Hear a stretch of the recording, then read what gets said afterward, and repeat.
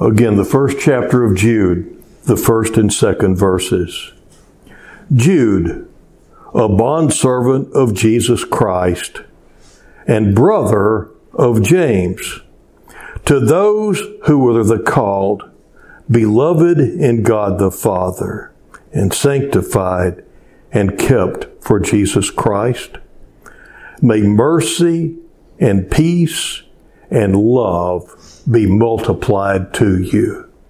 This is the word of God for the people of God. Thanks be to God. We've already looked at the salutation, the first part of it, where Jude identifies himself, and then he lets us know who he's talking to. He's talking to those who are called, those who are sanctified, and those who are kept in Jesus Christ. And he identifies himself as the brother of James, but not the brother of Jesus. And I think that it's interesting.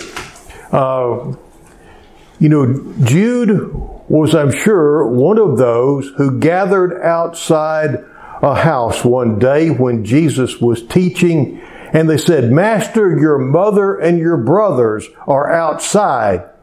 And the reason why they were out there is because they thought that Jesus had lost his mind, and they were wanting to get him out of there and take him home.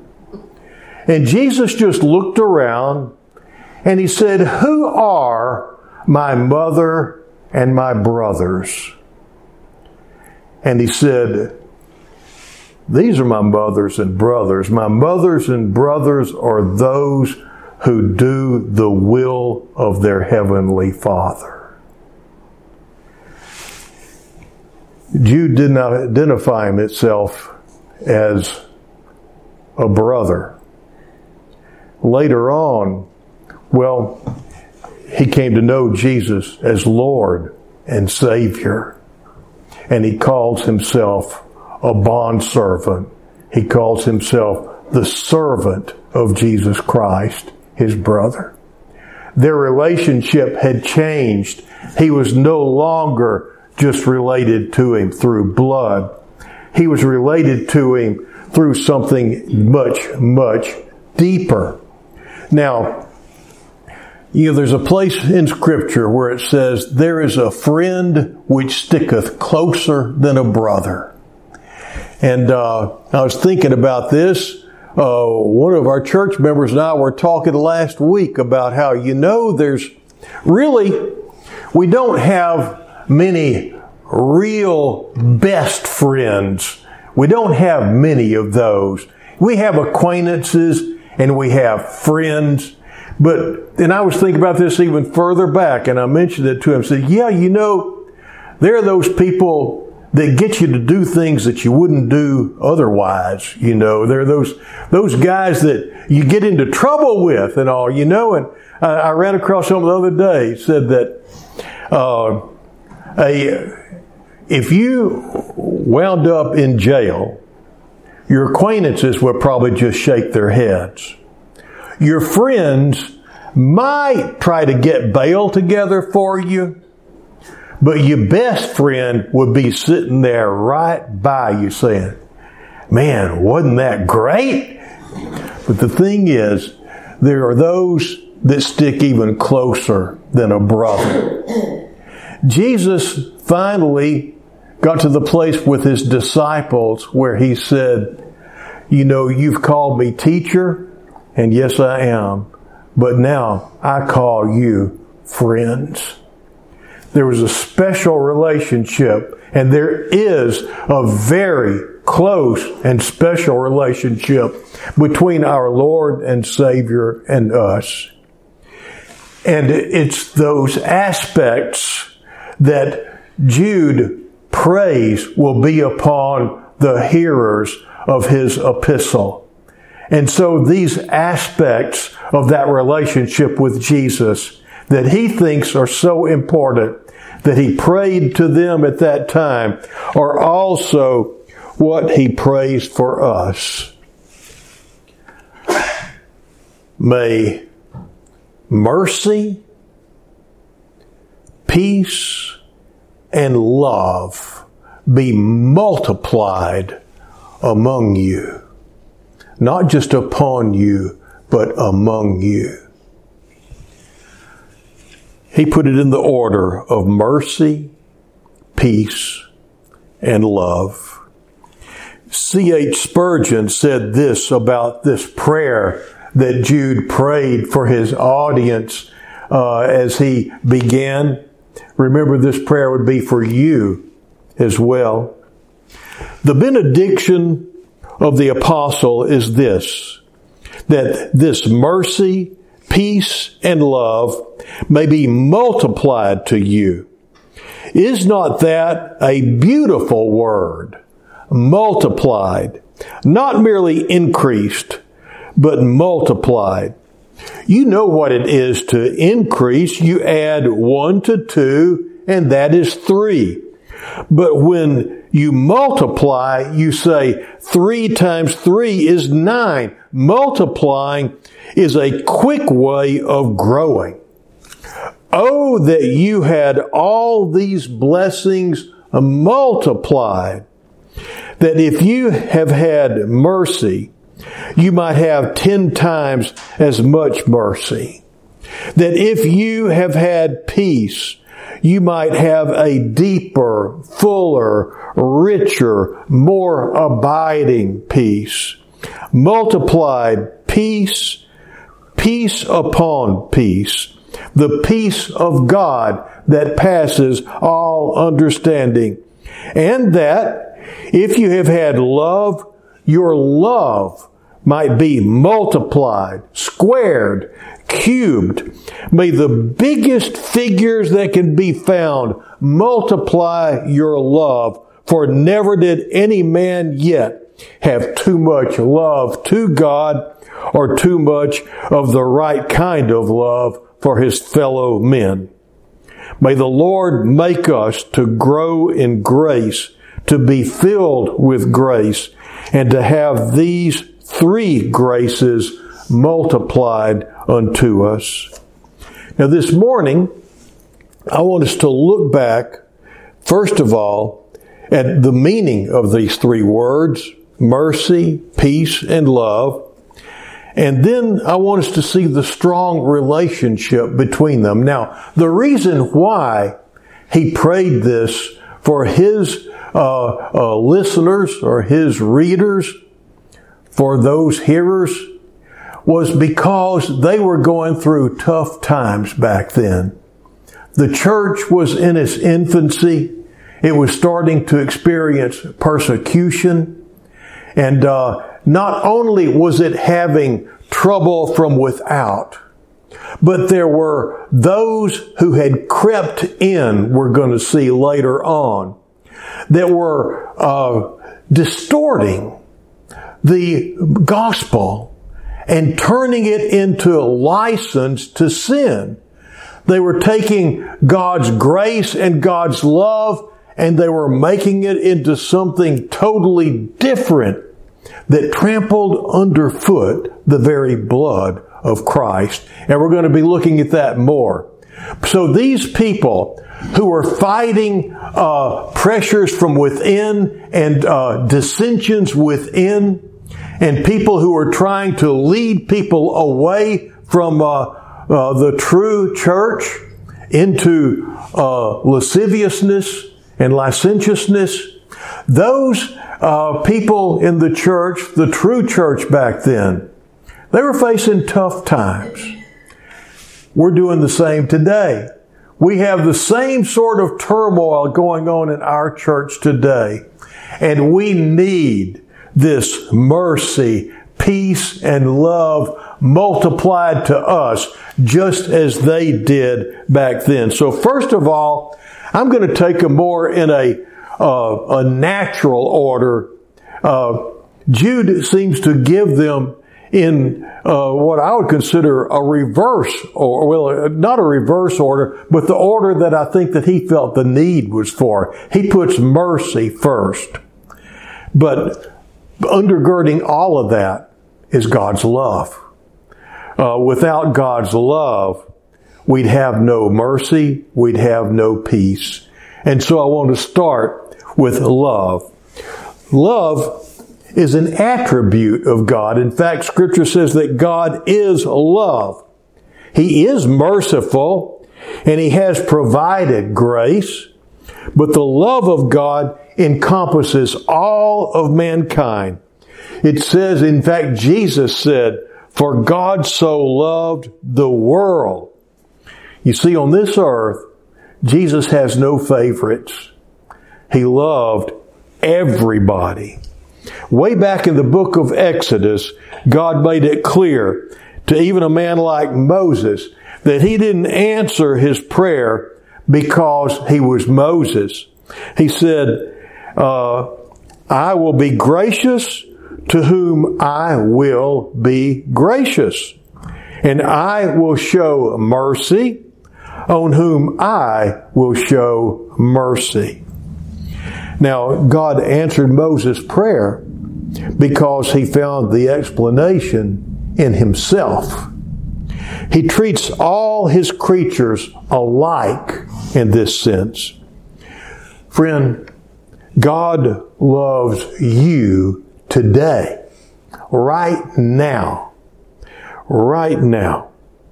If you knew how much He loves you, it would break your heart. It would move you to tears if you knew how much He really loves you. Now, I heard this past week that Joseph Prince said that faith, the very heart of faith, is really believing that God loves you. And if you stop and think about it, that's true. You can trust Him because He loves you. You can risk for Him because you know He has your back. He is with you because He loves you. And at the very heart of faith is that real deep belief He loves you with an active love, not just he's having a rough time, isn't he? No. He loves you enough to be with you, and He's loved you enough to do a lot for you. Now, you can keep from experiencing God's love, but you can't keep Him from loving you. Did you know that? You ever thought about that? You can't make Him not love you. You can't keep the sun from shining, can you? But you can put up an umbrella and block the sun and keep it from shining on you. And there are, if you will, umbrellas that you can put up to keep from experiencing the love of God. The umbrella of resistance to His will. The umbrella of sin in your life. And I'm sure that you can think of some other umbrellas that you can put up, or maybe you have put up, that keep you from experiencing the love of God. Even the belief that I'm just not worthy, that is one that a lot of people have. Although God loved you, He did not save you by His love. You see, God has other attributes in addition to being love. He is holy. He is righteous. He is just. That means He's fair in the biggest sense of the word. He simply cannot let down the bars of heaven by lowering His standards and bring you in. That's not how He made a way for you to be brought in. He cannot do that any more than a human judge can uphold the laws of the land and yet accept a bribe under the table for letting a criminal off. If he does that, from that point on, he's a crooked judge, isn't he?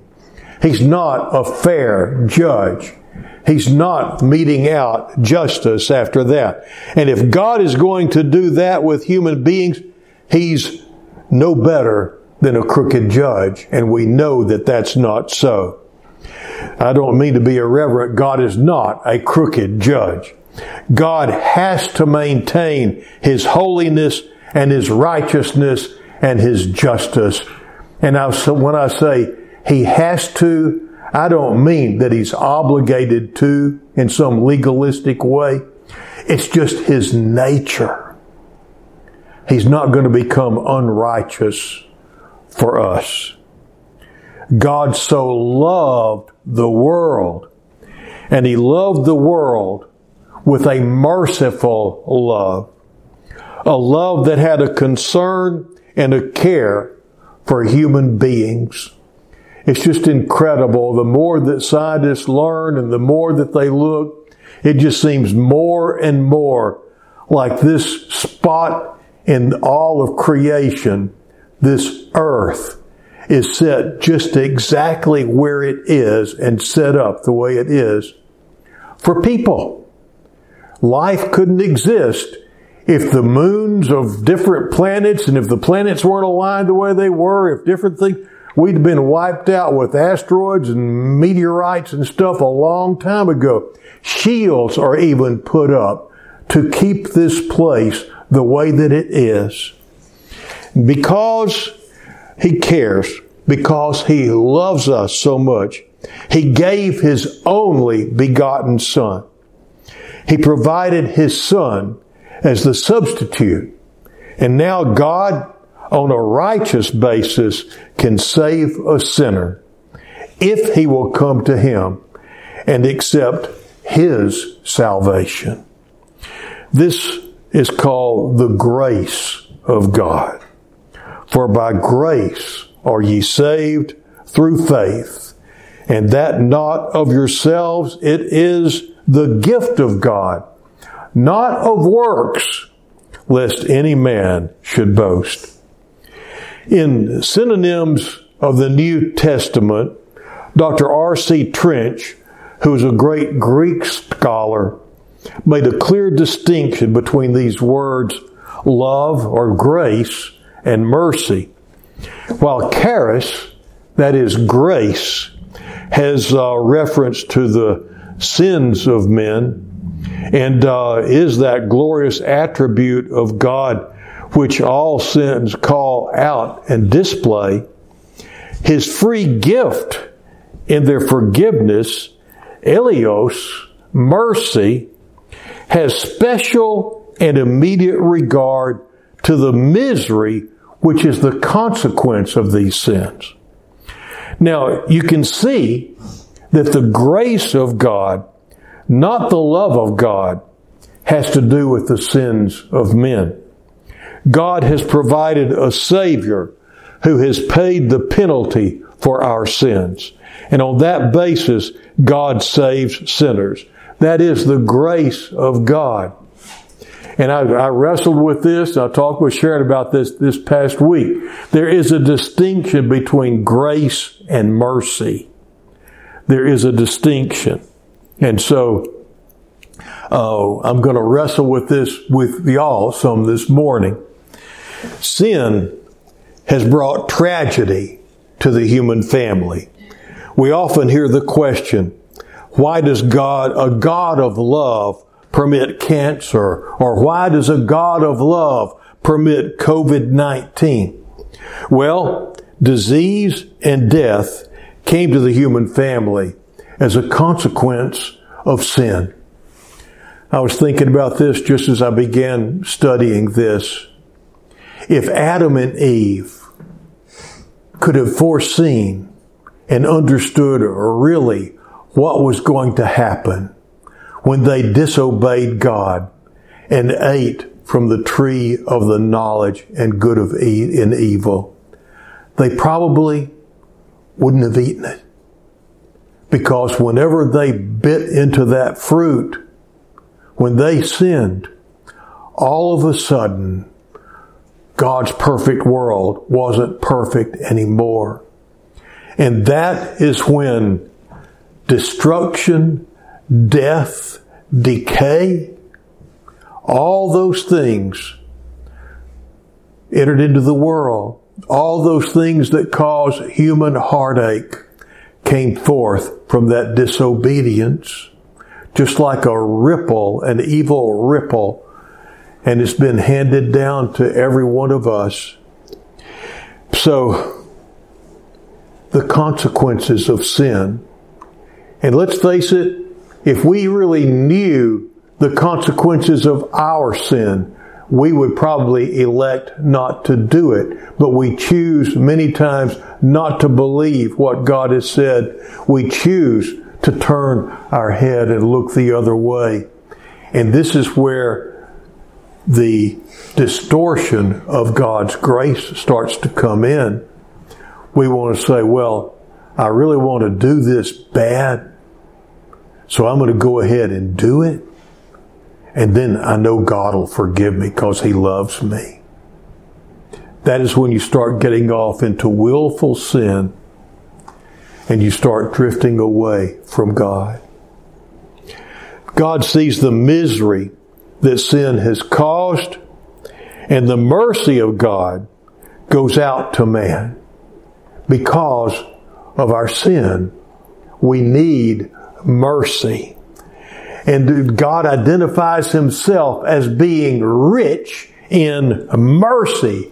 He has lots of mercy. Isn't that good to know for us sinners? If you come to Him as a sinner and accept His salvation, He will save you by His grace. And then, because He is rich in mercy, He will extend His mercy to you. He will bring comfort to you that at that time. He will help you and comfort your heart. You can trust Him in your time of need. When you ask for healing, what you're doing is you're asking for His mercy. Notice that many times when people called out to Jesus in the Gospels for healing, they first of all cried out, "Son of God, have mercy." That was their first call, was for mercy. They knew they deserved what they were going through. They knew they were sinners. But the first thing that He would do would be to forgive them of their sin. You see, it was His grace that brought Him here so that He could extend mercy. The paralyzed man was first told by Jesus, "Your sins are forgiven." And it's later that He told him to take up his bed and walk. Do you see the distinction there? First of all, He extended grace. And He said, He told the Pharisees that were telling Him, they were griping because He was saying that He forgave sins. Said, just so you can see that the Son of Man has the authority to forgive sins, take up your bed and walk. And the man got up and he walked. So first of all, there was the grace for the forgiveness of sins, and then the mercy could flow. He's already saved you by His grace, but we stay in constant need of His mercy. Mercy is that love of His which goes out to us in our misery here upon this earth, in this fallen world. A sinner needs the grace of God, and he needs a whole lot of mercy. Now let me share with you again from Dr. Trench. I'll repeat what I've already quoted and then go on. I'm not going to, I'm just going to take it up where he left off last time. In the divine mind and in the order of our salvation is conceived therein, the eleos, mercy, precedes the charis, grace. God so loved the world with a pitying love, therein was eleos, mercy, that He gave His only begotten Son. Herein is charis, mercy, that the world through Him might be saved. But in the order of the manifestation of God's purposes of salvation, the grace must go before the mercy. And the grace must go before and make a way for the mercy. It is true that the same persons are the subjects of both, being at once the guilty and the miserable. Yet the righteousness of God, which is quite necessary, should be maintained, as His love demands that the guilt should be done away with before the misery can be assuaged. Only the forgiven can be blessed. Can you see that? You've got to be forgiven through His grace before you can be blessed. You've got to be freed from your sin. No, you've got to be forgiven of your sin before you can be freed from all the things that have come out of your sin. Grace and then mercy is how we experience it. God must pardon before He can heal. Men must be justified before they can be sanctified or made holy or made righteous. In the order of the manifestation of God's purposes of salvation, the grace of God has to go before the mercy of God. The grace goes before and takes away and makes a way for the mercy of God. Love, mercy, and peace. The peace of God is that experience which comes from a heart that is trusting in God. As I said earlier, this is the heart of faith. Trusting that God loves you. Trusting Christ. Paul says, therefore, being justified by faith, we have peace with God through our Lord Jesus Christ. Peace with God is to know that God's not difficult to get along with. He is not making it hard for me. He is not making it hard for you. He wants us to know that He hasn't anything against us now that we know that we are sinners and have trusted Christ as our Savior. It says He casts our sins as far as the east is from the west, in a straight line, not around the world so they meet on the other side. As far as the east is from the west, and He remembers them no more. It says He cast them into the sea of forgetfulness. So if you do something wrong and you ask the Lord to forgive you and you are still bothered by it and you've received His forgiveness and you go up to Him and it's bothering you, say, Lord, do you remember when He said, what you talking about? It's in the sea of forgetfulness. You need to let go of it and move on. He hasn't anything against us now. The world may point its finger at you. The world may reject you. But God has now accepted you. He loves you. And He wants to give you that peace so that at night you can put your pillow on the heads of God's promises. I'm sorry, I did that backwards, didn't I? Put your head on the pillow of God's promises. Does that sound better? Yeah. Okay. And we know that all things work together for good to them that love the Lord, to them that are called according to His purpose. Faith is believing that God loves you. Salvation comes when you act on that faith and receive what He's done for you.